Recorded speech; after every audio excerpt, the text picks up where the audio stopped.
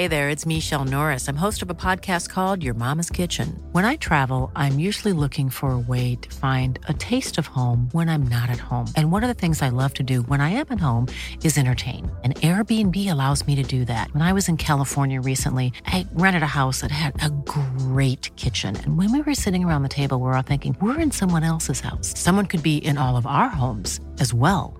If you have a home, but you're not always at home, you have an Airbnb. Your home might be worth more than you think. Find out how much at airbnb.com/host. You have to learn everything. You're your own mechanic, electrician, doctor, navigator, weather router. You got to fix things, and you've got to sail the boat as fast as you can, go in the right direction, and you've got to eat, sleep, and feed yourself. But I haven't got to the point where it's become so easy I get bored, because you're generally always got something to do. Welcome to Terra Incognita, the adventure podcast. Today's feature is with Dee Caffari.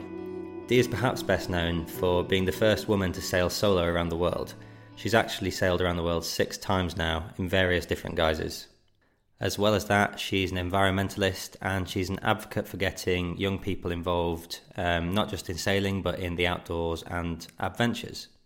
We really enjoyed going down to record this with Dee earlier in October, and there's not much more for me to say. Dee said it all. Before we kick off, I just want to mention again that we now are on Patreon, and you can head over there, check out what it is we have to offer in addition to the regular features, and support us if you can. Okay, over to Dee.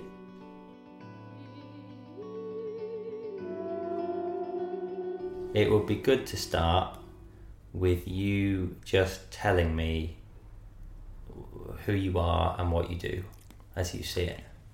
Yeah, Dee Caffari, Chris and Denise. Not a lot of people know that.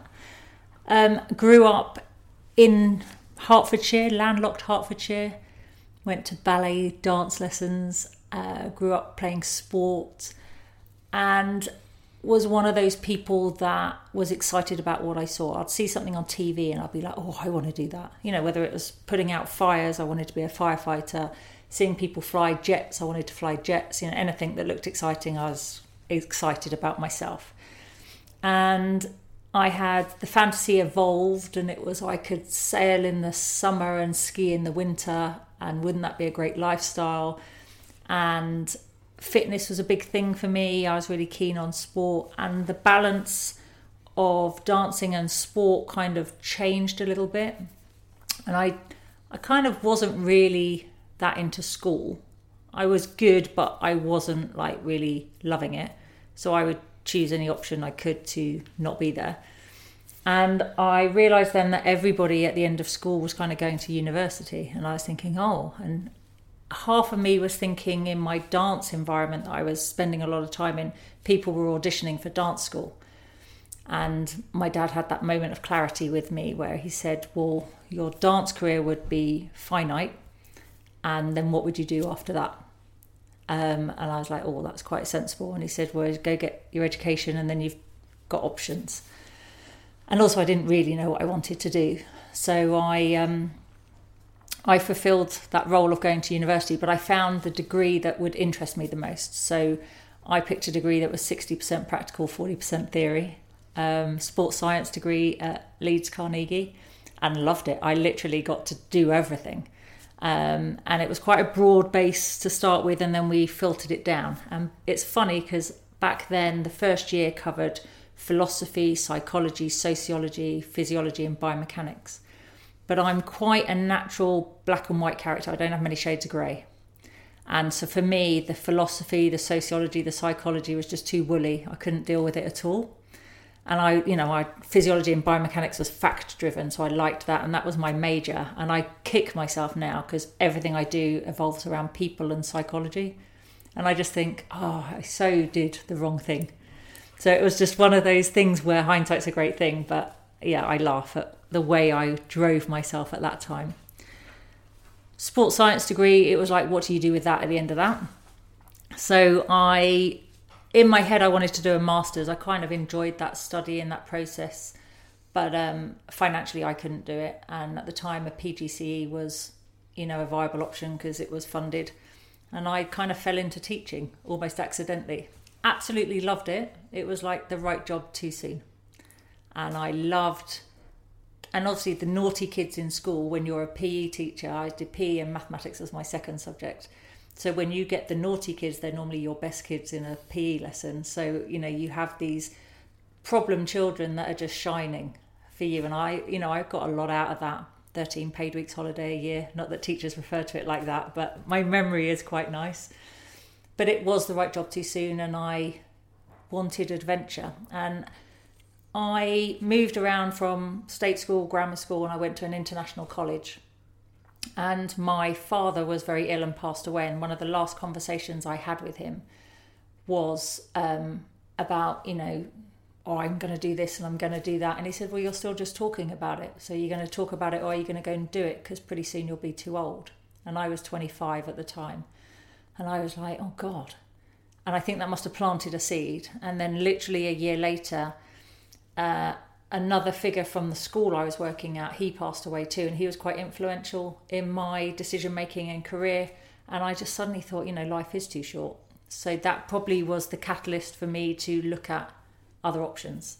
And I went on a holiday. I kind of invested in myself and went on like the biggest holiday I'd ever gone on. And it was a diving and sailing holiday, East Africa, from Kilifi in Kenya. And we went to Pemba Island and would sail to another location, do a dive, and it was lovely. And the people on board, one of the dive master had literally just qualified from UKSA on the Isle of Wight and was telling me about this. And so when I came back, I kind of started to investigate it, and then had that difficult conversation with my mum of, I'm going to retrain and try a new career. So my mother, who thought that she'd just cracked it with, I've set you up for life, you've got a sensible job and you're all kind of stress-free, I convinced her that leaving teaching was a really good idea. The nice thing is I had that safety net of, I can always go back to it. So I kind of gave her the sensible side of life. And luckily, since that career change in 2000, I haven't had to go back. I visit and I go to schools and I get the children wildly excited and leave them in the hands of their teachers. And I enjoy that because I think as a child, there's so much pressure and to know what you want to do, make the right decision, options, subjects, choices. And it's unfair because, nobody knows what they want to do age 16. And careers are different these days. Before, everyone had a career and it went on for 20 years, 30 years of their life. People didn't change jobs.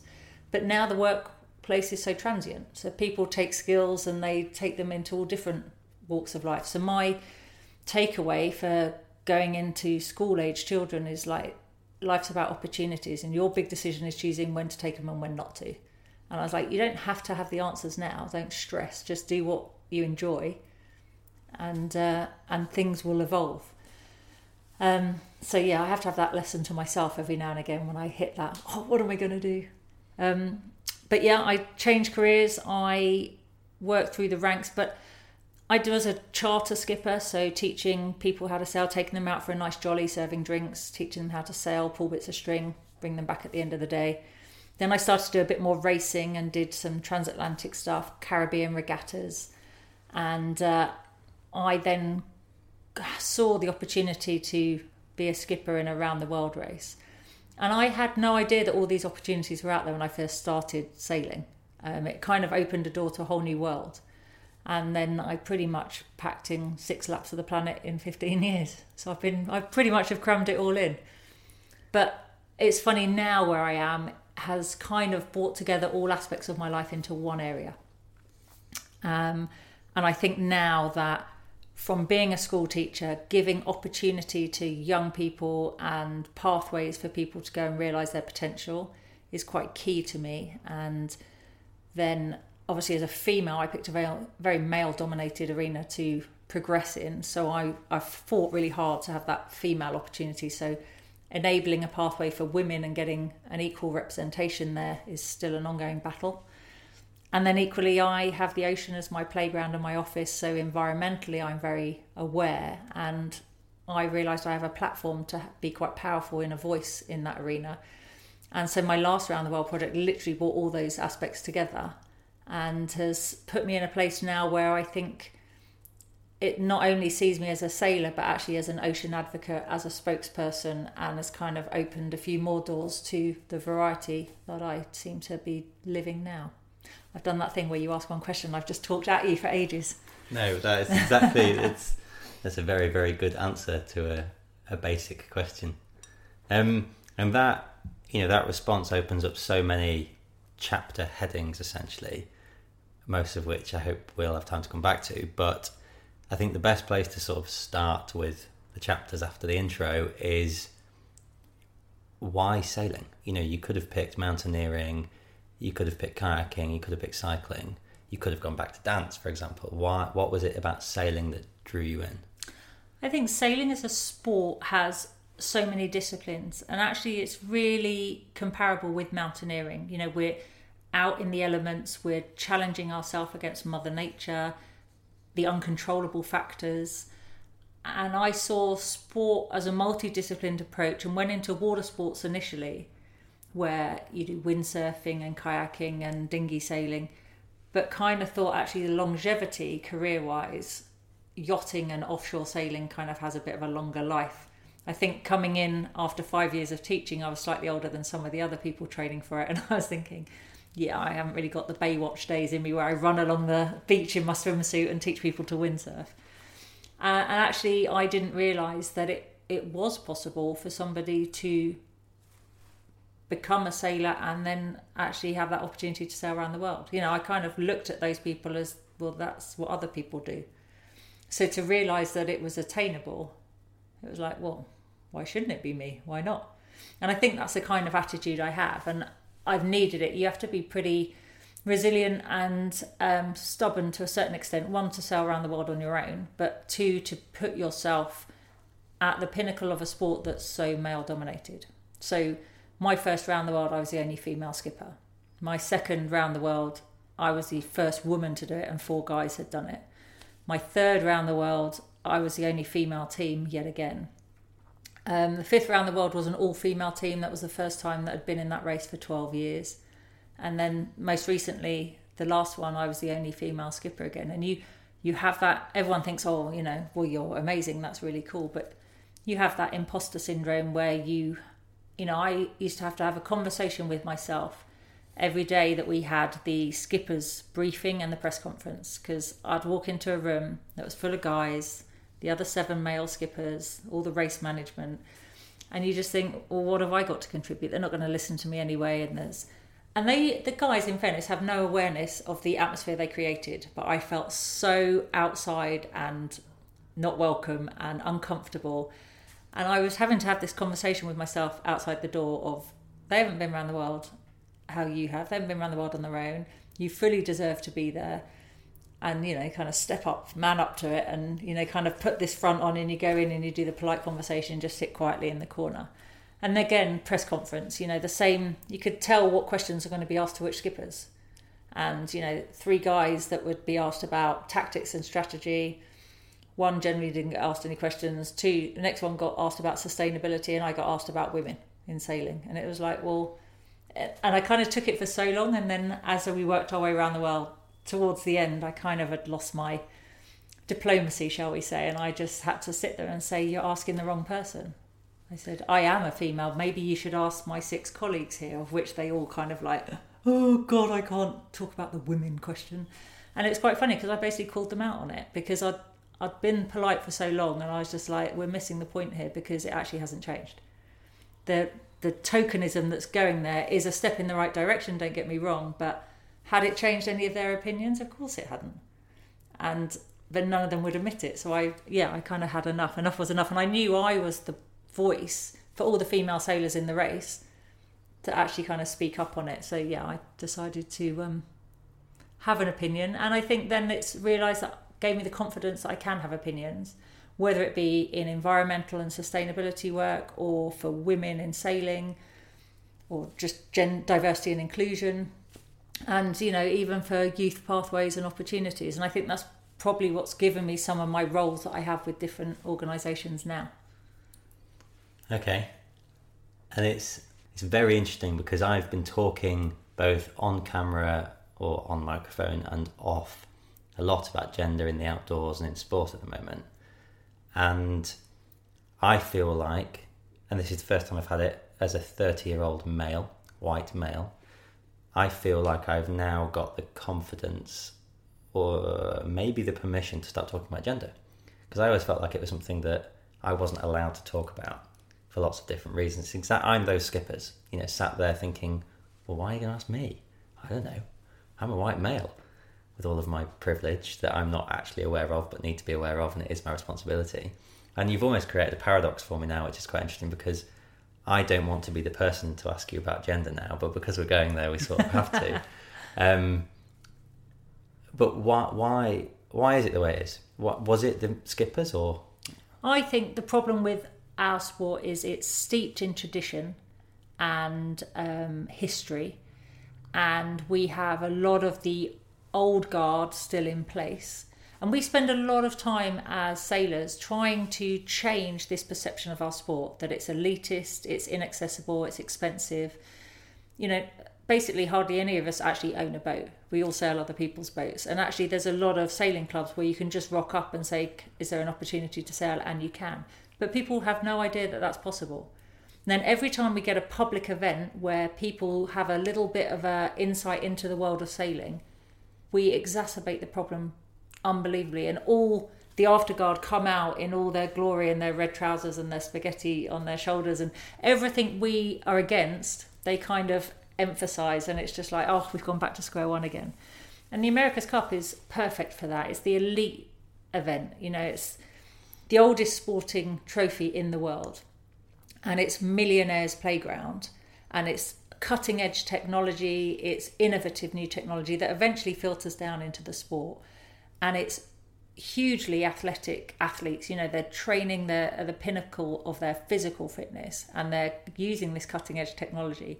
But ultimately it's by a yacht club that's not very welcoming to the public, and it's lots of money, and it's very closed because it's so secretive, and there's spies in all the different camps. And it's that merging of traditional and history with innovation and technology, and the boats are flying, they're cool. Young people are looking at these boats sailing now going, oh, that's amazing, I want to do some of that. And we have to try and marry the two and make it possible. And that's the challenge for our sport at the moment. And that's kind of what I want to help address. Whether you're male or female, that opportunity we need gender parity, so that it doesn't matter whether you're male or female, you just want the same opportunity as an option. We're not asking for equality. We don't want balanced numbers. We're asking for pathways and opportunities, I think.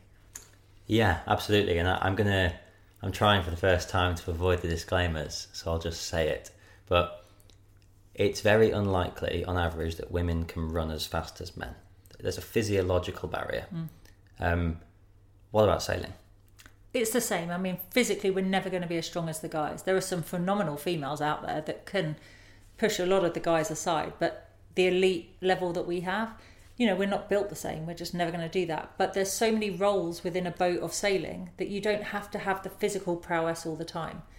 And that's what's interesting, is actually a sailing team is about getting the right people in the right roles and playing to your strengths.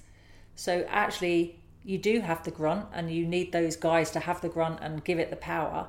But there's some with dexterity, there's some with the brain power, there's some with the steering, which isn't a physical job. There's so many other roles on the boat that there's no reason why a female can't do it. And when you're single-handed around the world, we're in the same boats, in the same bit of ocean, in the same weather, doing exactly the same thing, and we still do it.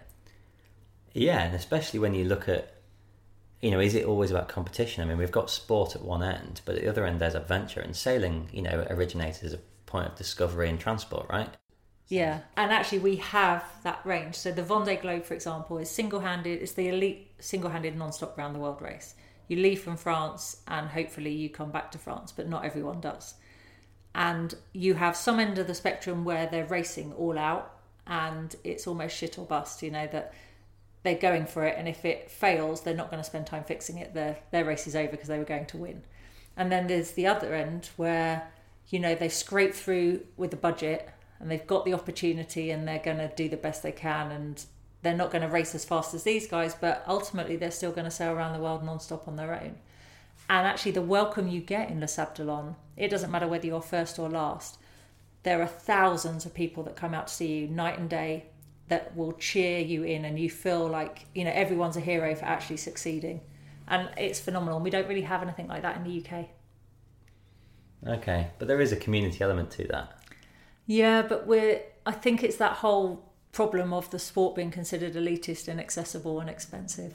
We don't have that, galvanise the nation behind something. I mean, Les Sables d'Olonne has tens of thousands of people that see the boats off and then will see every single arrival in. It's phenomenal. And did you feel this when you were 26, 27? No, I was blissfully unaware of the whole... And also I think I came from teaching and I was experimenting in a new sport, and I don't think I was really aware too much of what was around me. I was just learning my skills and upgrading myself and doing the best I could. I did you were aware that I was a minority, I was hanging out with the boys, but actually I had to make sure I was good enough to do it so that there was no comeback. So I had a fantastic mentor. When I first entered the environment, I was working for Mike Golding. He's a really successful British skipper, very traditional in his attitude. And, everyone was like, wow, Mike's employed a woman? That's scaring some. And that was a big step change for him. And he originally told me at the beginning, oh, you're too emotional to go around the world. And I think back then he was probably right. And I have had to learn the psychology behind being less emotional and more level. But he also said that you can blag whatever you like out on the water because nobody's going to know any different. He said, but the minute you come into the harbour and you park the boat or you leave the dock and you mess it up, everyone's going to know. So you need to be able to do that no matter what. And I was like, oh God, the panic. And so literally I would spend days just practicing parking the boat in and out in all weathers, in all different directions, all different positions. I'd phone the marina, ask for the empty spaces, and I'd put fenders everywhere and just practice. Just because I was aware that actually you can't fake it when you come to that, and it's somebody's pride and joy that I was responsible for. Do you think that's normal? No, I think that is making sure as a female in the industry I was as good as I possibly could be, just so that there was no comeback. So the gender role was playing into it from the very beginning? Yeah, but I was probably less aware of it. I just thought, oh, that's something I should do. But yeah, I think that whole... You almost have to overcompensate to justify you being there. Most guys wouldn't. They're just... I think it's like, you hear now when there's promotions in work. I think Hewlett-Packard did the study where they list the requirements and a guy will look at the list and go, well, I can do that one and that one, so yeah, I'll apply. I'm sure I can work out the rest. A girl will look at it and look at all that and go, oh, I can't do that one, so no, I can't apply. And it's that we're not prepared to fake it till we make it. We just have to be 100% sure before we go for anything.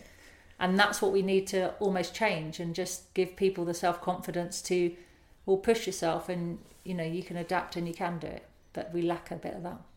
I think that must come from both sides though. I mean, if you and I were both 27 years old on our boat for the first week practicing our parking, I'm going to get off a lot more lightly if I... Oh, for sure. And if we were both on the same boat, people would come and talk to you because they'd assume that you were the skipper. Of course they would. And we're very stereotyped, and it's a slow process to change people's perception. But I think if you look at women's sport in the last 18 months, it's moved leaps and bounds in the right direction, but it's how all of us can keep that momentum and learn from the other sports that have done such a good job of it. And that's the hard thing. Some sports are slower to react than others. And where do you think sailing sits compared to everything else? We're way behind the curve. I mean, it's hard because we have so many disciplines, and I think that's why we struggle, because it's quite a complex environment to be in. People even watch sailing and we all go in different directions and everyone says, well, how does that work? So I get why people struggle. But our Olympic sailing has been, the requirement is 50-50. We have the same number of male athletes and the same number of female athletes. So we've kind of kept up with everybody in that respect. But outside of the Olympics, we're really struggling. And it still is a bit of a boys' club, and we're still trying to break into that. And I understand it because people want to sail with the people they know, the people they trust. But we're actually our own worst enemies. I think time and time again, I see it, that because the opportunities have been so few, we almost stab each other in the back to get that position. And it's, it's massive competition. And whereas the guys, it's a big network. So somebody will get a job and they go, oh, I sailed with so-and-so, he'd be great for that, I'll bring him along. And it's much more collective and they all move forwards together. Whereas we're like, pick me, don't pick her. And we need to maybe support each other a bit more. But generally women aren't very good at supporting each other. We're very quick to kind of push ourselves forwards and push everyone else back. And I think that needs to change. And that's a mentality and again, you need inspirational role models, you need coaches and mentors to help develop the pathways. And how does 2019 D differ mentally from 27-year-old D? I am much more confident to have opinions. Even last year, I would be afraid to kind of put my head above the parapet and have an opinion. But now I'm willing to challenge. If I think of the environmental stuff, I see stuff and I think, well, why are you not doing this? And why? And I'm prepared to challenge and keep going until there's an answer or they understand where I'm coming from. I would never have done that before. And I think it's that level of self-confidence. But sometimes it is still quite hard to go and put yourself in an environment that's new. But I think in a way I get a little buzz from that. That's what I've been doing for most of my life. And I guess that's what makes me like kind of keep going and pick myself up and prove to myself I can do it. Yeah. And do you think I want to come back to some of the stuff you just talked about in a minute, but do you think there's a social status kind of element to, not social status, sorry, a kind of class stereotype around sailing as well that is accurate or inaccurate? I think that as a kid, it seems very open and very easy, and there's the same number of girls, same number of boys, and actually it doesn't really matter what your background is because you all get chucked in a load of dinghies and everyone crashes into each other and it's all quite playful. But as soon as you move out of that, it is middle class white, coastal areas and driven parents, because then they then provide the opportunity for their child and drive them around the country, and it exacerbates the perception of the sport. And I think if you're involved in it, you realise that it's not actually like that, but there's a hell of a lot that supports that claim that it is very difficult. And there was an example I had in my team in the last Volvo Ocean race when I was skipper of Turn the Tide on Plastic. We had a black guy in our shore team, and somebody's like, oh, I'm looking for Mustafa Ingham. I was like, well, you'll find him, he's the black guy. And it's like, really, in this day and age, that's the level we're at. And he's just providing opportunities for himself. Like, he's just done so well stepping up and getting out there, but he's really motivated, really sociable, super polite, has done all the hard graft and has networked really well. But it's like, God, that is shocking in this day and age that we don't have more diversity. And we talk about gender, but actually it's a lot bigger than that. Oh, and across the outdoor sports spectrum, I mean, if you look at ethnicity, it's not something I feel comfortable talking about in detail yet. And that's through fear, I guess, of being reprimanded. But there is a guy whose Twitter handle and his Instagram handle is the black man on skis, and that's kind of says everything you need to know about ethnicity in the ski industry. And I guess it's the same thing. Yeah, and I think that whole outdoor and where it's not quite comfortable, it's not traditional, it's very different environment. I mean, a lot of white people can't handle it. So when you put other ethnicities into that, they're going to struggle. I mean, I worked a lot with Oman Sail out in the Middle East, putting a sailing program together for their women. So, not only am I in the Middle East where we've got Muslim people sailing, but I decided to take women sailing and give them the opportunity and race with the guys, against the guys and everything. And the willingness is there from the next generation. They're much more open-minded. The world has got much smaller with technology and communications. But you're fighting an uphill battle because there's so much tradition there and the older generations struggle with it. And so it's going to be a long process. We're talking, the girls I was working with, it's their children that benefit. So you're really playing the long game. But, I've been there and I've tried it and I've sailed around the Middle East and it's a hard environment. Yeah, I'm sure. And cultural sensitivity is understanding what makes them comfortable, what's okay, what's not okay. And, thankfully I was with a group that were very willing to teach me as I went, because I went out there not knowing. So I said, I'm going to ask a lot of questions. Some of them aren't going to be correct. You're going to need to help me. And they were great for that. Yeah. So it's fascinating that you've gone from, what was essentially a very late start to the sport to teaching and being an advocate for all sorts of elements of the sport after, what is a relatively short period of time in the grand scheme of things. Yeah, your average sailor starts as a kid in dinghies and grows up always sailing. And my dad had a love of water and, had his fairy tale that he would be kept on a yacht and my mum would just send him envelopes of money to keep him in the style he'd become accustomed to. That's what he would always joke about. My mum was scared stiff of water. She wouldn't even have a shower because the water went over her head. But we had a motorboat growing up and we used it like a caravan. So every summer and Easter holiday and weekends, she would go down to the boat and she didn't like water. She didn't swim. And I was like, wow, that's like true love. She really did that for my dad and she must have hated every minute of it. But, we would go water skiing and she'd be there pulling the rope in and out. And, she was massively supportive, but, within her comfort zone. And the amount of trust she must have had in my dad was amazing. But yeah, it's a very strange family environment to grow up in to go into what I've done. Yeah, it is. And to what extent do you think his pastimes and opinions impacted the decision? I know you've mentioned that it was part of the reason you left teaching, but did it impact the choice of sailing? I think a little bit. Yeah, he was like big picture, there was never an Olympic interest, but there was, big sailing boats or big oceans, that kind of interest. But also his drive for perfection. I grew up where I got 98% in my test at school today, and he'd be like, well, what happened to the other 2%? And you'll be like, oh God. Or imagine what you could do if you tried.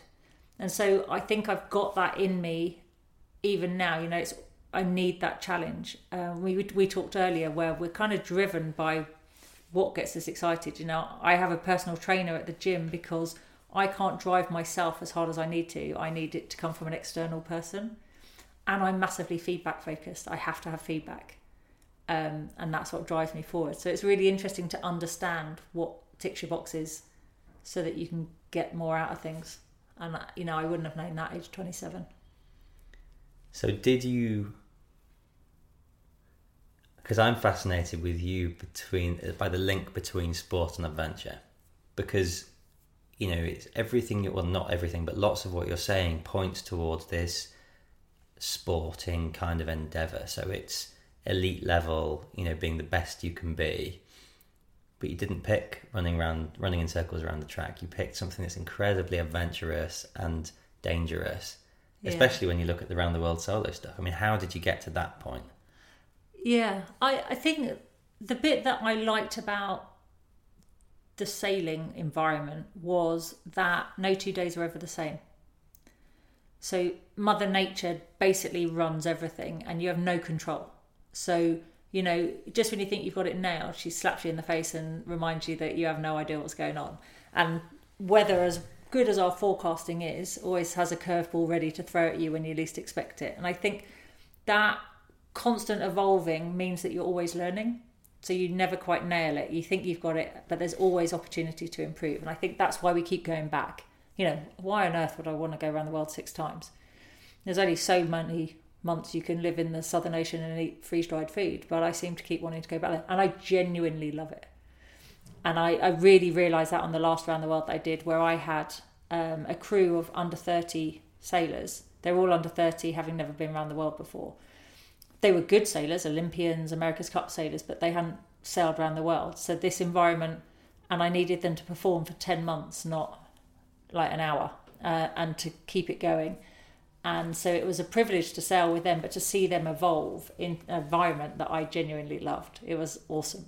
And I think that whole opportunity to constantly improve or better yourself keeps me going back. And I think that's probably the thing. I mundane or repetitive is a bit boring, and you kind of where's the spark, and I guess that's what I struggle with. Yeah, and we'll come on to that because that 10 months sailing around the world sounds mundane and repetitive. I mean, we'll go there in a minute. I think it would be really good because you're actually the first formal sort of official sailor we've had on the podcast. So it might be quite good if you can to just explain, what's the difference between an Olympian, an America's Cup sailor, a round the world sailor, etc. Yeah, so the elite of our sport is considered the America's Cup. So it started in 1851. And we started it was called the One Guinea Cup, and there was a bit of a challenge put down. We lost it to America and we never got it back. It's been in lots of different places. It's been Italy, it's been New Zealand, it's been in America, but we never got it back. So Ben Ainsley is trying now to win it back, but who knows? And this is where it spends a lot of time in the courts. It's very political, and it's, rich people's pocket money making this happen. And it's cutting edge technology that slowly filters down into our sport. So the boats they've designed for 2021, for example, that's going to take place in New Zealand, have never been seen before. These are boats that basically fly above the water with 11 people on board. And, nobody actually knows quite how they're going to sail them. They've only just launched them and now they've got to learn how to sail them. So that's the America's Cup.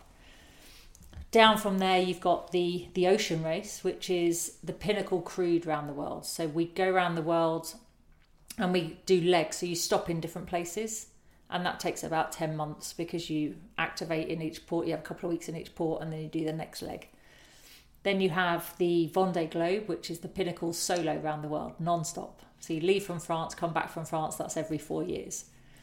And then you have some of the amateur races, like the Clipper race, where there's a professional skipper, but the amateur people pay to be on board, and they go around the world and take 11 months to do it. And then you have the Olympic sailing, so that's more dinghies, and they sail for an hour and come back in. And, they're trained, and Team GB is very good. And what we're struggling with now is all the other countries have copied our model a bit, so they're starting to catch up. But generally, we're going to have some good medalists, and we'll normally get a good Olympic medal haul, but those guys sail their race for like an hour. So we range from an America's Cup race, which is probably 30 minutes, 45 minutes max, to 10 months going around the world, or 3 months going around the world if you're non-stop on your own, and then to an hour's in an Olympic campaign. And I think that's what confuses people, because there's so much going on in the sport of sailing that they don't really understand how it all fits in. Oh yeah, it's like saying what is climbing. Yeah. I mean, let's not even go there because it's not what this is about, but it's the world I know and come from. But it's the same thing. So, can you tell me about the first time you sailed around the world and how that happened? Yeah, I originally, so Robin Knox-Johnson contacted me to be a skipper for the Clipper race. And I went and sailed the boat for a week with some crew and a skipper, and I was just like, I can't do it. I was like, I'm not ready for this yet. And he said, well, don't be one of those people that stands in the pub and says, oh, I could have, but I didn't. He said, you'll be really disappointed in that. And I was just like, I'm just not ready. I said, I can't manage the people and the boat and fix things and get myself around the world. That's just too much at the moment. And then literally the next year, and in that year I'd done some regattas in the UK, I'd done some transatlantics, I'd done Caribbean regattas, and the Global Challenge race, which was Sir Che Blythe's race, which basically went around the world with amateurs the other direction. So they're two similar setups, but there was an opportunity to be a skipper in that. And I applied, and I actually missed the selection process because I had chopped the end of my finger off in a regatta in Antigua. So I wasn't able to get back in time, and I wasn't fit to do anything. So they were like, well, you're out of the process. And I was like, oh, okay. I was like, oh, well, it's, fate, and you have to believe a certain level of that. And then when I came back to the UK and I was going through recovery, they were saying, well, actually, how long until you can do something? And what it had is they had like 45 people apply, but there were no women. It's no surprise in the sailing industry. That's pretty much par for the course. So I had another couple of weeks to go before I could do anything. And I had to do the selection exercises on my own. So that was all kind of based on psychology. You had to organise your inbox. You had to send emails, like things that you wouldn't think were related to skippering a boat. Anyway, I got through that and I turned up for the final selection where 20 of us were being... Hey there, it's Michelle Norris. I'm host of a podcast called Your Mama's Kitchen. When I travel, I'm usually looking for a way to find a taste of home when I'm not at home. And one of the things I love to do when I am at home is entertain. And Airbnb allows me to do that. When I was in California recently, I rented a house that had a great kitchen. And when we were sitting around the table, we were all thinking, we're in someone else's house. Someone could be in all of our homes as well. If you have a home, but you're not always at home, you have an Airbnb. Your home might be worth more than you think. Find out how much at airbnb.com/host. Whittled down to 12 and 2 reserves. So of course I rock up and it's a week's kind of intensive course. And they said, the other guys were like, well, who the hell are you? Where have you come from? I was like, surprise. And I explained that I missed. They said, oh, so you've just been fast-tracked, have you? And I thought, thankfully the organisation were like, she did the same stuff, just differently. And anyway, we settled into this week. And that week was all about psychology, learning about how to talk, how to communicate, learning who you are. And one of the exercises we had to do was have a 10-minute after dinner speech ready, because at times you're going to need to speak to sponsors or present at dinners and things like that. So whether it was like after the starter, after the main course, or after the dessert, you were going to get a tap on the shoulder and you needed to be ready. So of course, all of us were frantically writing notes of what would we talk about. And I started with like quite a sensible thing. And I was actually going to talk about the process of missing selection due to an injury and then coming into the environment. And that day we had a session on Know Your Audience. Now in the room were 19 guys and me. And the selection staff, there were 2 girls and 5 guys. So I was like, right, this is pretty heavily male. And I was thinking, oh, I could do something quite interesting here. So at dinner, I got the tap on the shoulder of like, you'll be after dinner. So I was like, okay. So I just wrote on my serviette, bra, in the middle of the serviette. And I like elbowed the guy next to me and I said, what do you reckon? And he's like, well, you're the only one in this room that could. So I quickly did a mind map of how I would talk for 10 minutes on bras. And I literally stood up and openly said, well, they, perform to the audience. So I think that quite a lot of you would be interested in the bra and how we wear it, what we wear it, and when we uplift, when we separate, when we do it at the front, when we do it at the back. And I literally went into this whole discussion on bras and literally they were wrapped. And I said, and there's that one other occasion, I said, that I haven't covered. I said, but that will have to wait till the Southern Nation. I said, and I'll tell you about it then. And literally left him hanging on that. And Sir Che Blythe came over and he was just like, well, you've got some balls, girl. And it was a case of, I understood what the process was and it was, can you communicate? And, I was like, what have I got to lose? And I think, talking about bras probably nailed me the job. And actually in the Southern Nation, one of the other skippers, we did a call each day just to check everyone was okay. And they said, so you've got all our attention. We're halfway through the Southern Ocean. Are you going to tell us what this other bra is? I said, yeah, it's that time where we just don't wear one. So they got their story at the end of it in the Southern Ocean. Incredible. So what was the start line then for doing it and how did it feel setting off? That was oh my God, what have I taken on? One, I'd never sailed around the world before. And here I was responsible for 17 people. But we'd done a round Britain and Ireland race and I'd had a big, done that and then came in and I had my tearful moment of I can't do this.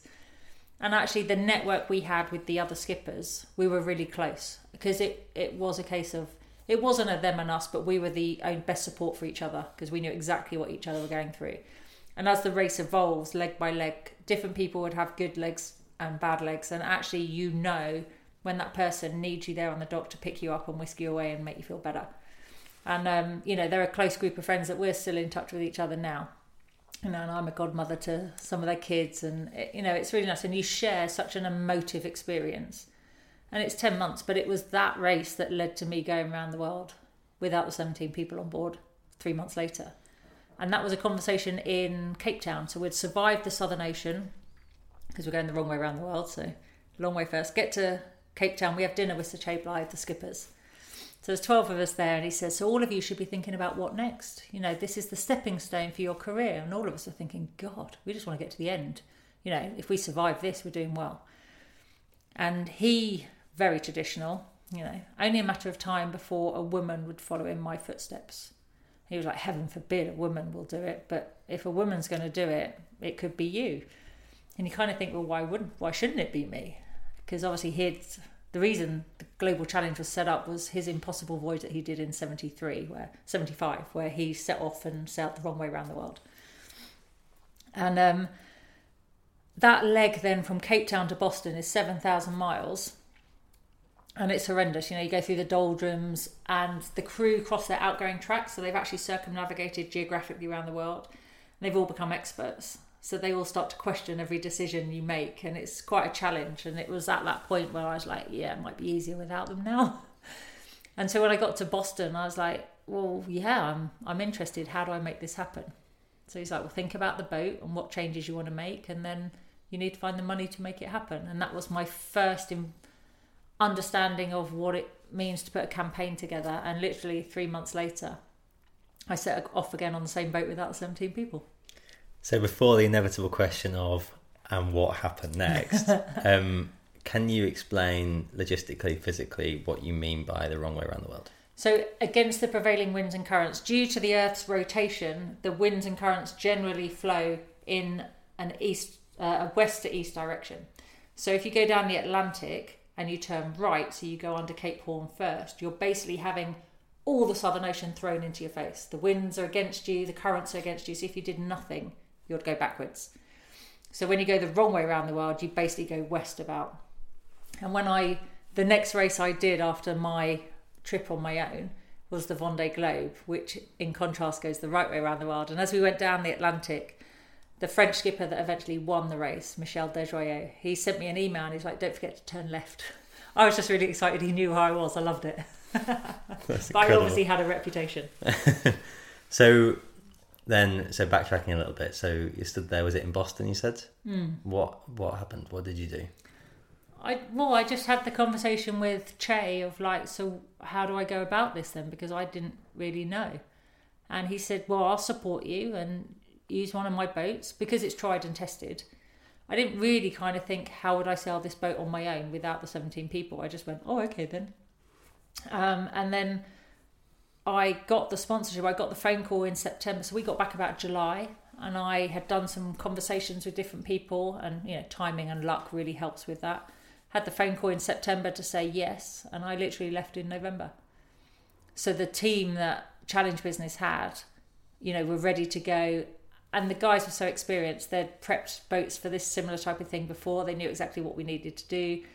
We added an autopilot. We put a pedestal in to make life a little bit easier. And we changed a couple of sails, but pretty much the boat was how it was. I stripped it out a little bit so it didn't feel quite so obvious that I was missing 17 people with me, and off I went. And the last bit of advice Che Blythe gave me was don't cry about it. So of course I set off, and the first thing I did was burst into tears, and I was like, oh God, I can't let anyone know. And I literally didn't talk to anyone for 10 days because in my head, I thought that, you know, being upset or phoning home would be a sign of weakness, and then people would think I couldn't do it.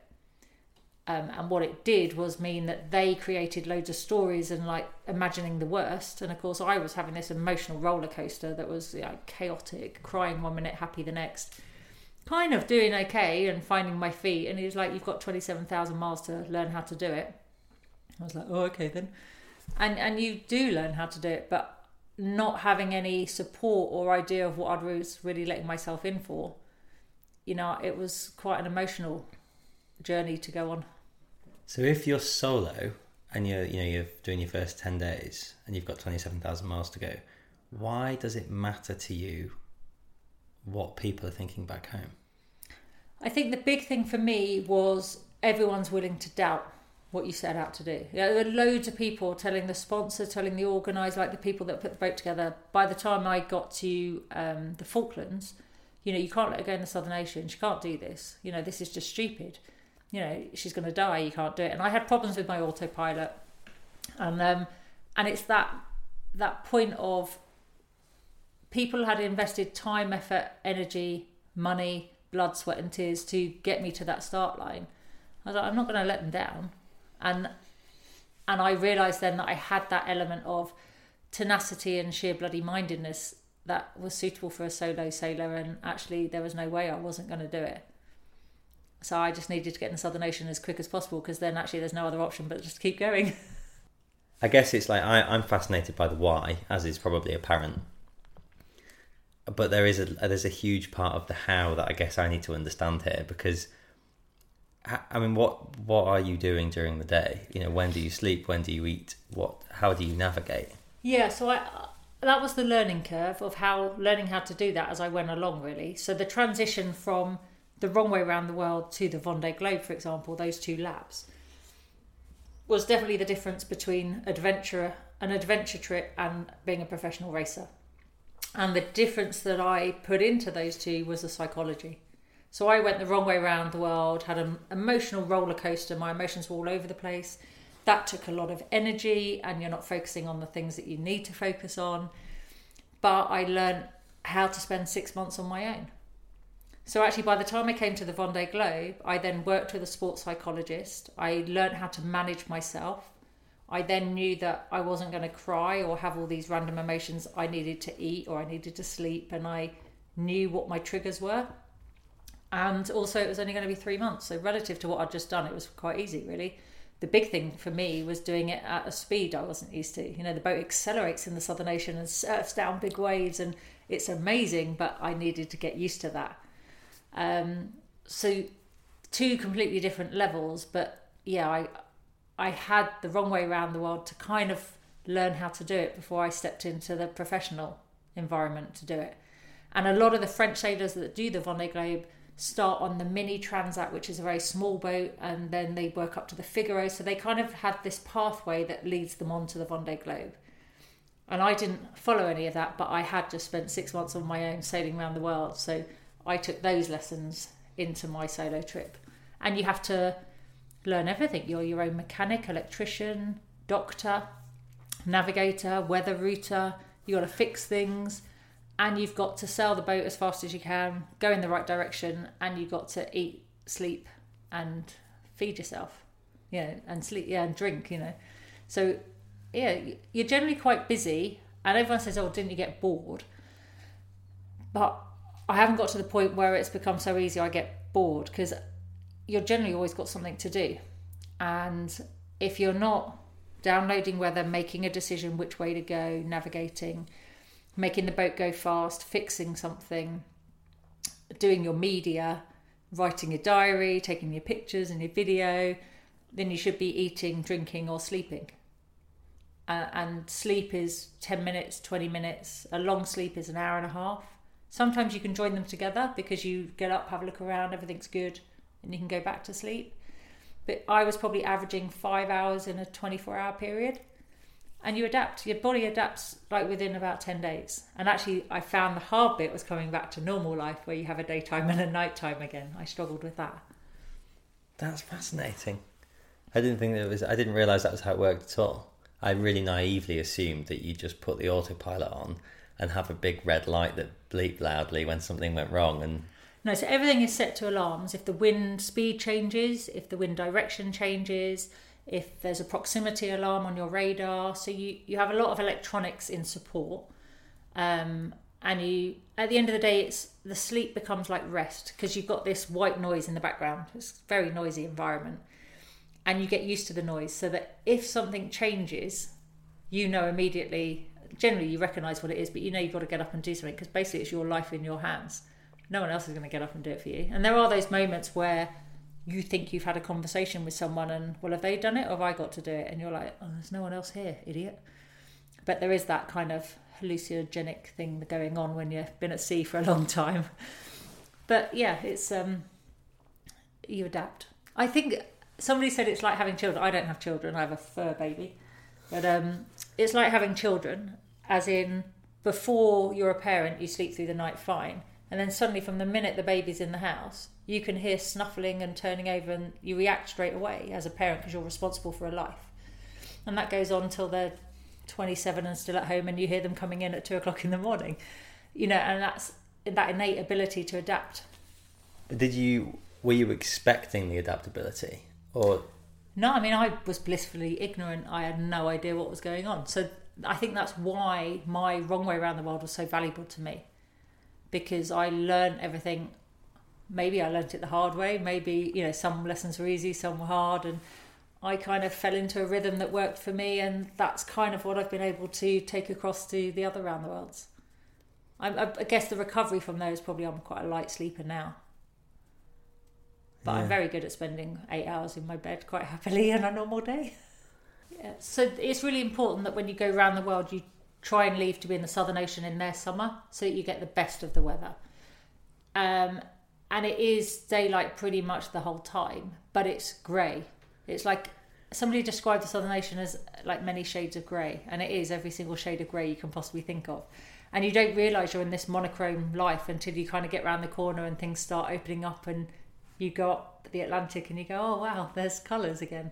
So it is quite interesting, but there's a certain kind of cut-off in the Southern Ocean where actually the risk gets much higher because the ice increase and the storm increase, and you don't really want to be hanging down there at the wrong time. Yeah. Do you see much wildlife? Amazing levels of wildlife, and actually we always go around and kick ourselves that we're not better at identifying it, and it's always that, I must do that for next time. And then you have the same conversation in 2 years' time when you go back again. But yes, birds like the albatross, they're just with you the whole time. As soon as you get to that certain latitude, you're like, here are the guys, and they're there, and you just think, oh, I'm in good company. You do that whole kind of identifying with them. So for a sailor, an albatross is a spirit of someone that's been lost. And so you have that, oh, that's so-and-so keeping an eye on me. And I think that's kind of like a nicety. And dolphins all the time. I mean, you can almost get bored of dolphins, but I don't think any sailor gets bored of seeing them. For me, everything's going to be okay. They're a feel-good thing. Whales are always a risk because obviously they're just below the surface. So the faster you go, the higher risk of any collisions are. And generally, we both end up pretty badly off if we bump into them. Sharks. Seeing sharks, a lot of random wildlife washed up onto the boat in the waves. So whether it's Portuguese man-o'-war, shrimps, flying fish, oh my god, the tropics and flying fish, and they stink really bad. Oh my god, you can be there like days afterwards where you think you've got all the flying fish off the deck and you'd be like, it really smells bad, I can smell it, and you empty the pockets and it might be in the fold of a sail or something and you're like, that's disgusting. It's all the stuff you don't think about when you packing to go. Yeah. And even seaweed, the Sargasso Sea and the volume of weed we have to get through and the problem we have with it catching on our foils, on our rudders and our keels and slowing us down and stuff. And I've had a few mishaps. Greenpeace would not be happy, but there are collisions at sea and we always have them as unidentified floating objects. But, a shark doesn't have a backbone. So if you bump into a shark, it will wrap itself around the foil. And the worst thing you can do is keep going because obviously you then drown it through its gills. And, that's horrendous. So as soon as you can tell, the boat speed stops straight away. And you need to try and stop and back off and get them free. But it's a hazardous environment. And you have to remember that you're in their environment. And I think that's what makes it special, the endless horizons, the sunrises, the sunsets, nature, what you see, and no photo does it justice almost. So the romance of it is true then? For sure. Oh yeah, and you get time to enjoy it as well. And even, the fiercest of storms almost gets to a point where it becomes surreal because there's so much wind and it's blowing the top of the waves off that it's just this white foamy mess and you just got to see it to believe it. And you can't take a video or a photo and you talk about it and everyone goes, yeah, right. And unless you've been there, you don't really know. And I think that's why there's such a close connection with round the world sailors. If you've done the Volvo Ocean Race or if you've done the Vendée Globe, you're in a family that is there for life. And it's an emotional understanding of what each other have gone through. So when you think back to that first, the wrong way round trip, what are the overriding memories? What pops to? Well, it's funny because even now, every time we go upwind and the boat leans over and starts crashing through the waves, everyone looks at me and says, oh, you can drive then. This is your weather. And it's quite funny because generally whatever boat I'm on is quite good upwind. I don't know whether that's because I spent an awfully long time doing it. But that relentless crashing, living at an angle and everything crashing into the waves. And I had that moment where instead of tacking in the Southern Ocean, so moving the sails from one side to the other, I actually turned away from the wind and jibed round because I just couldn't get the boat to tack. The waves were too big. So it's quite an unusual thing to do. But I bore away and the boat suddenly, even 42 tons of steel, accelerated and the boat went flat and it all went quiet. And I was like, this is why everyone goes the other way around the world. And then that realisation that I was actually going the wrong way and it really wasn't helping me finish. So I needed to finish the turn and then go back to crashing upwind again. And I think it's that relentless monotony. It took me 88 days in the Southern Ocean. I mean, people go around the world in less than that. It's crazy. How long did you do it in? 178 days to go the wrong way around the world. And 88 of those were spent in the Southern Ocean, between Cape Horn and the Cape of Good Hope. And how different a person were you? Well, the interesting thing was everyone was quite nervous when I came back. So the stopwatch was started at the Lizard Lighthouse in Cornwall. And the guy was there 6 months later and I rang him and said, can you stop it? And, I had quite a welcome there and it was horrendous weather. And they were all a bit nervous about getting on the boat because they didn't really know what state I was going to be in. I just spent 6 months on my own. And they were all quite relieved that I hadn't actually changed a bit. But what I did have was verbal diarrhea because I didn't have anyone to talk to for 6 months. So literally, I spoke at them for 48 hours. They took a watch system to listen to me. And they told me afterwards, they were like, our ears were bleeding. You just did not shut up. And literally, I must have talked them through every single day of my 6 months around the world. Oh, and then I did this. And look at this fix I did. And then I did this. And that's when I told you about that. And they were like, oh, God, send her away again. So it was quite funny. Was that sort of the coming of age for you as a professional sailor, or was it? Yeah, that was I've made a mark, I've done something that not many, I mean, there's only 5 of us that have done it. I'm still the only female. I mean, there's a reason not many people choose to do that. It is quite tough. But yeah, and I also ticked the box of thank God I never have to do that again. Yeah. Especially now I've gone the right way around the world, I get it. So how long after that did you go the right way? I finished in May 2006 and in November 2008 I went the right way. Under what circumstances was that? Was that solo or was that... Solo, yeah. So I did the 2 solo ones back to back. Why did you go and do that then? So the wrong way round was about opportunity. Exactly what I say to the kids now of life is about opportunity and you just need to decide which ones to take. And Che Blythe was right. He said there's only a matter of time before a female sailor does it. Why shouldn't it be you? And so I did that. And then I think as a result of doing that, I was like, I really want to go the other way now. I know I can be out here for long periods of time on my own. I want to step up and I want to sail with the big boys because, that was an adventure and this was then stepping up to the professional league. And I felt ready to do it. And actually the morning we left, I didn't really have any intrepidation or anything. I was ready to go around the world. I'd sailed 15,000 miles on my boat already. I was really confident I could spend that time on my own. I was confident in the boat and the work that had been done to prepare it. And, I was like, yeah, see you then. And off I went around the world. I had no idea. I mean, that year I left on the Vendée Globe, 2008. 30 boats started, only 11 of us finished. I had no idea that the war of attrition would be quite so harsh. And can you describe what that trip was like by comparison? Yeah, it was very similar to start with, but the pressure's on and you have that whole, I've got to do a sail change. Well, they've probably already done the sail change, so I need to do it. There was no kind of, I'll have a drink first or I'll do that in a minute. It was like, actually, no, I'm racing now and I need to remember that. And then I first turned the corner and went left and you enter the Southern Ocean and you just start accelerating and my eyes were on stalks. And I remember thinking, oh God, how do I slow down? And then realising that actually, no, I'm not meant to slow down. This is what the boat's designed to do. And actually you hang on for the ride and then you get used to it. It's amazing how quick you adapt and get used to it. And then it becomes normal. But the following race I did was 2010 and that was the Barcelona World Race and I had a Spanish girl on board with me. We were double-handed. And I saw her reaction as we turned left at the bottom of the Atlantic and her eyes were on stalks and it was really interesting knowing what I'd been through the first time I went in the Southern Ocean, and seeing her, and I was able to say, right, you need to get the warmer layers now, life's going to change, it's going to be like this.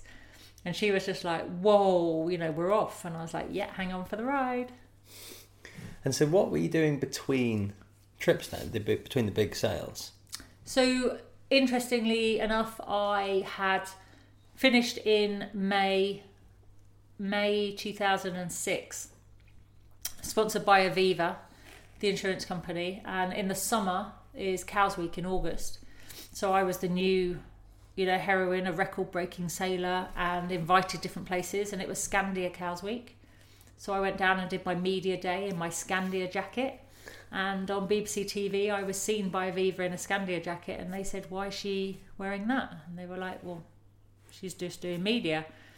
And I alluded to wanting to go the right way around the world, and that's actually what started the conversations again to go the right way. And that took probably 6 months of negotiations to get the contract and get that happening, and then it was all about preparation for the Vendée Globe. So I feel as if I'm in that cycle of look for money, have a campaign, it ends, look for money, have a campaign, it ends. And the looking for money doesn't get any easier, it gets harder and harder, and the economic climate that we're in at the moment really doesn't help anything. But that's the nature of campaigns like this. I think that's one of the things that people often fail to think about with expeditions is that you've got your sort of lower end things that people save up for to go to Alaska for 2 weeks, etc., or to go and maybe even to sail around the UK. I mean, I don't know what that costs, but I'm sure it's achievable if you save the money. But you must spend half of your year planning, sat at spreadsheets, going to meetings, trying to fund trips. Yeah, and I spent a lot of money invested in that for a while, and I was like, I can't sustain that. You spend money to try and find money, and you have to draw a line under it at some point, and then you try and do sailing with other people. But I do a lot of speaking, and I quite enjoy it. Having been a teacher, I'm used to an audience that didn't listen, so now it's quite nice to have an audience that does listen, and a very original story that's very adaptive to the business world. And you never know who you're talking to, so when you're doing that, you have to have in the back of your mind, this might excite somebody, and there's always potential, and that I've always scheming something that would be exciting to do going forwards. Yeah, and you don't have to tell me, but I suppose now's as good a time as any to ask you what you're scheming. Yeah, so the power of Turn the Tide on Plastic, doing the Volvo Ocean Race, having a sporting platform to talk about a really big issue. I mean, obviously timing is everything, but the momentum behind that was huge. And we did some scientific research looking at the microplastic content every single day as we went around the world. So in some of the most remote areas. And scientists were grateful for the data. And once you have real research done, it can't be ignored. It's harder for governments, institutions, legislation to ignore it. So I think that's what's helped create this momentum and this tidal wave of creating an awareness for the environment. And I came back and somebody was talking about the climate crisis, and I was explaining why that's so complex for people to understand. So the plastic people got because every day they interact with plastic. So they kind of can see it, they get it, and they can make an informed decision every day in their actions. So it's a bit easier. But when you say climate crisis and you show a picture of a polar bear that's really skinny, people go, oh, look at the polar bear, but they're never going to see a polar bear on a day-to-day basis, so they don't understand how their everyday actions has an impact on climate crisis. And the whole topic of climate is so involved and so vast that it's almost too complex and too difficult for people. And I was thinking, well, maybe we need a sporting platform again, where you go and do something that's quite incredible, but you use that to do the science and the research and give the data to the scientists to add value, but you communicate the issues and, well, if you do this every day, this is what's happening here. And they talk about the Arctic being the barometer for the climate's health, the planet's health, and the ice retraction. And it always fascinated me the way the Northwest Passage can't always be done. And then somebody said, oh, the Northeast Passage is open pretty much all the way. It's just the politics now, because it's that conflict of who owns what with Russia and shipping lines looking at it, oil people looking at it, and that impact. But actually there's every chance that you could do the Northeast and the Northwest in one season. And that's only been done twice, to my knowledge. And I think twice in one season. And maybe even one of them they had to stop, or they'd stopped quite a lot and did it. Now, I don't know politically if it can be non-stop, because I think you need to clear in and out of Russia at different times. Heaven forbid we'd upset that. But the power of that, if you can do it, kind of literally shows the extent of ice retraction. But two, if I can't, it's actually even better, because you can go, there's still hope. But scientists can't get to these difficult places because it's not easy. And if you've got a platform that can do lots of stuff for them along the way, it's invaluable. And that seems to have a lot of hold on proving the argument quite a lot. So I just thought that would be a really cool project. So that's kind of the plan. Hopefully I could get that together for next summer. Time's running out and I'm struggling to find sponsorship to make that happen. And then longer term, the next ocean race goes in 2021. And I'm not ready to hang up my sea boots yet, and I hope I can be involved in some form, and I don't know what form that will be. But yeah, I still want to be on the water. I love it. Do you sail day to day? As much as possible. So last weekend I was sailing, and this weekend I'm sailing. Where there's an opportunity, I try to. But I'm also aware I travel quite a lot. So actually when I'm home, it's about, catching up with life and seeing friends and family and reminding the dog who his mum is, and going to the gym and looking after me. And it's just that balance of everything. But I feel pretty lucky to do a lot of travelling, a lot of sailing, and you still always want what you can't have, but it's I have a privileged life. Yeah. And what do you want life to be like? What's the plan? I don't want for much personally. I'm not big cars, big houses. That's not who I am. But it's I'm aware now of the confidence I have and the opinions that I have through experience, which I think is better than just having an opinion. I've kind of lived a lot of it, whether it's environmental, and I've seen the pollution in the oceans. I know what microplastics are there because I measured them. Or whether it's, fighting that gender battle for the future of the sport. And so, I enjoy working on projects that I can help make a difference to. I really enjoy and that translates into business. There's a lot of businesses that want to be more sustainable, but it's too big a topic for them. It's a big ask and they don't know where to start. Or even that empowerment of their female employees. That battle of the top and how you get, retain staff, and that kind of thing. And there's a lot of discussion on that. So, there's a lot of diverse things I can work in that respect, where I take my experience from a very different environment, but put it in a place that actually can help make a difference. And then in the meantime, I hope I keep sailing. Yeah. You're not planning on going back to teaching anytime soon? No. Cool. So I suppose a good place to end would be to ask you two questions. One would be what advice you would have for young people, or maybe not young people, on if they want to make a big change that involves doing something adventurous, advice for doing that in a way that feels manageable. Well, I think there's two ways of looking at it. You can do something really big where you're relying on someone else's sponsorship to make it happen, and that's a hard environment to be in. But there are so many micro adventures that you can have that are manageable. And the youth, or the young people today, have so much power. We've seen that with Greta Thunberg, the Swedish activist. That week where she spoke at the United Nations, she galvanised a whole world and a whole community of young people into action to make a difference. At the same time, they showed British politicians in the House of Commons screaming at each other like children across a playground, and it was just embarrassing, wasn't it? So I think, let's empower the young people. They are the ones that are inheriting our mess. They're the ones not creatures of habit. They're very open-minded, and they are open to new ideas and making a difference. And they're the ones challenging their parents. So I think that's where our strength is.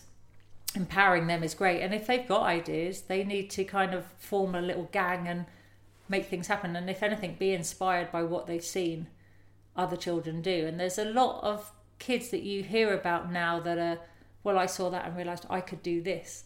And these are, they're the future leaders of our world, which is exciting. So I think don't be off-put by the scale of it. Everything is scalable, and you can start small and it will build in a community if you do it right. And I think it's that ability to communicate and enthuse people around you to come on board and support you. Yeah, brilliant. And what small changes can people make to limit the amount of ocean plastic that you find when you're out at sea? Well, it's interesting because everyone's like, I don't live near the ocean, so it's not my plastic doesn't count. And it's, we're beyond that stage now. We realise we used to have this blame culture of it's someone else's, it's the cruise liners, it's America, it's China. And we had this great blame culture. But what we realise is it's all of us contributing to it, and we all need to action. And people do that whole, well, what difference does my bottle make? I said 7 billion people in the planet. So, the realisation that an individual change that a household makes does have a huge knock-on effect. And my annoyance at the moment is, for the conscientious consumer, the choice is often more expensive. And that's what we've got to change, so that it's not a more expensive option, because people can't sustain that. The average person can't sustain that. I cringe because I want to buy squash to have, and I won't buy it in a plastic bottle.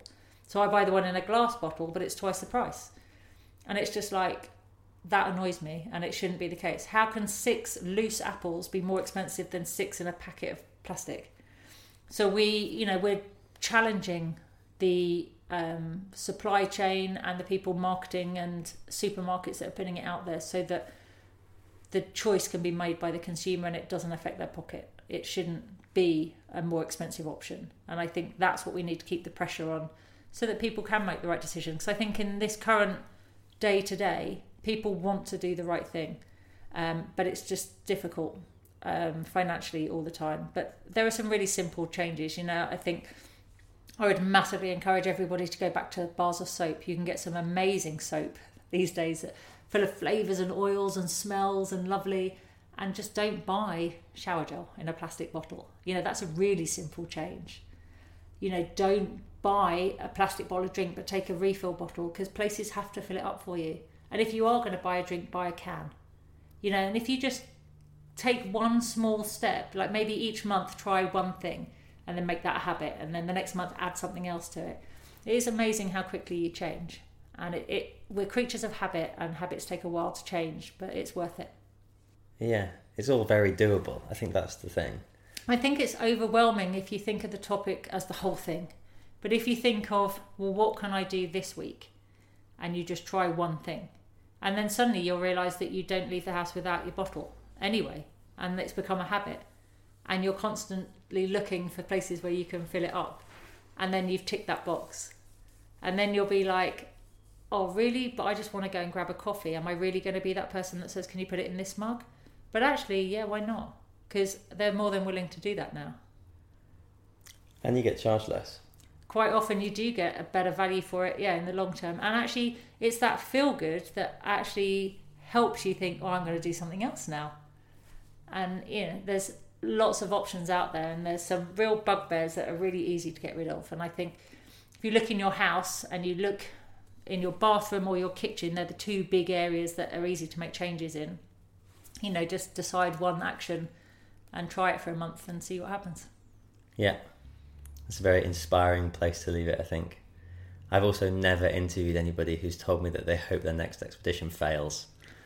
But I think it's like, that's where the power is. If it does fail, there's a really good reason for that, and that's, hopeful for the future. I've also never said, thank you for sitting down with me, I hope you fail too. But I do. So long as I actually get it started and then fail, yeah. No, thank you very much. It's been brilliant. Pleasure. Thanks for listening. For more information on Dee, or to check out more of the podcast, head to theadventurepodcast.co.uk. As always, go and check out Sidetrack magazine at sidetrack.com for more amazing tales of adventure and exploration. In addition, depending on when you're listening to this, it's the Kendal Mountain Festival at the end of November. Kendal's been running for years and years. In fact, it's their 25th anniversary next year. We've actually got a film playing at the festival this year, so if you do go along, be sure to check out Aziza. If you have any ideas for guests or want to send us feedback, then we'd love to hear from you at info@theadventurepodcast.co.uk.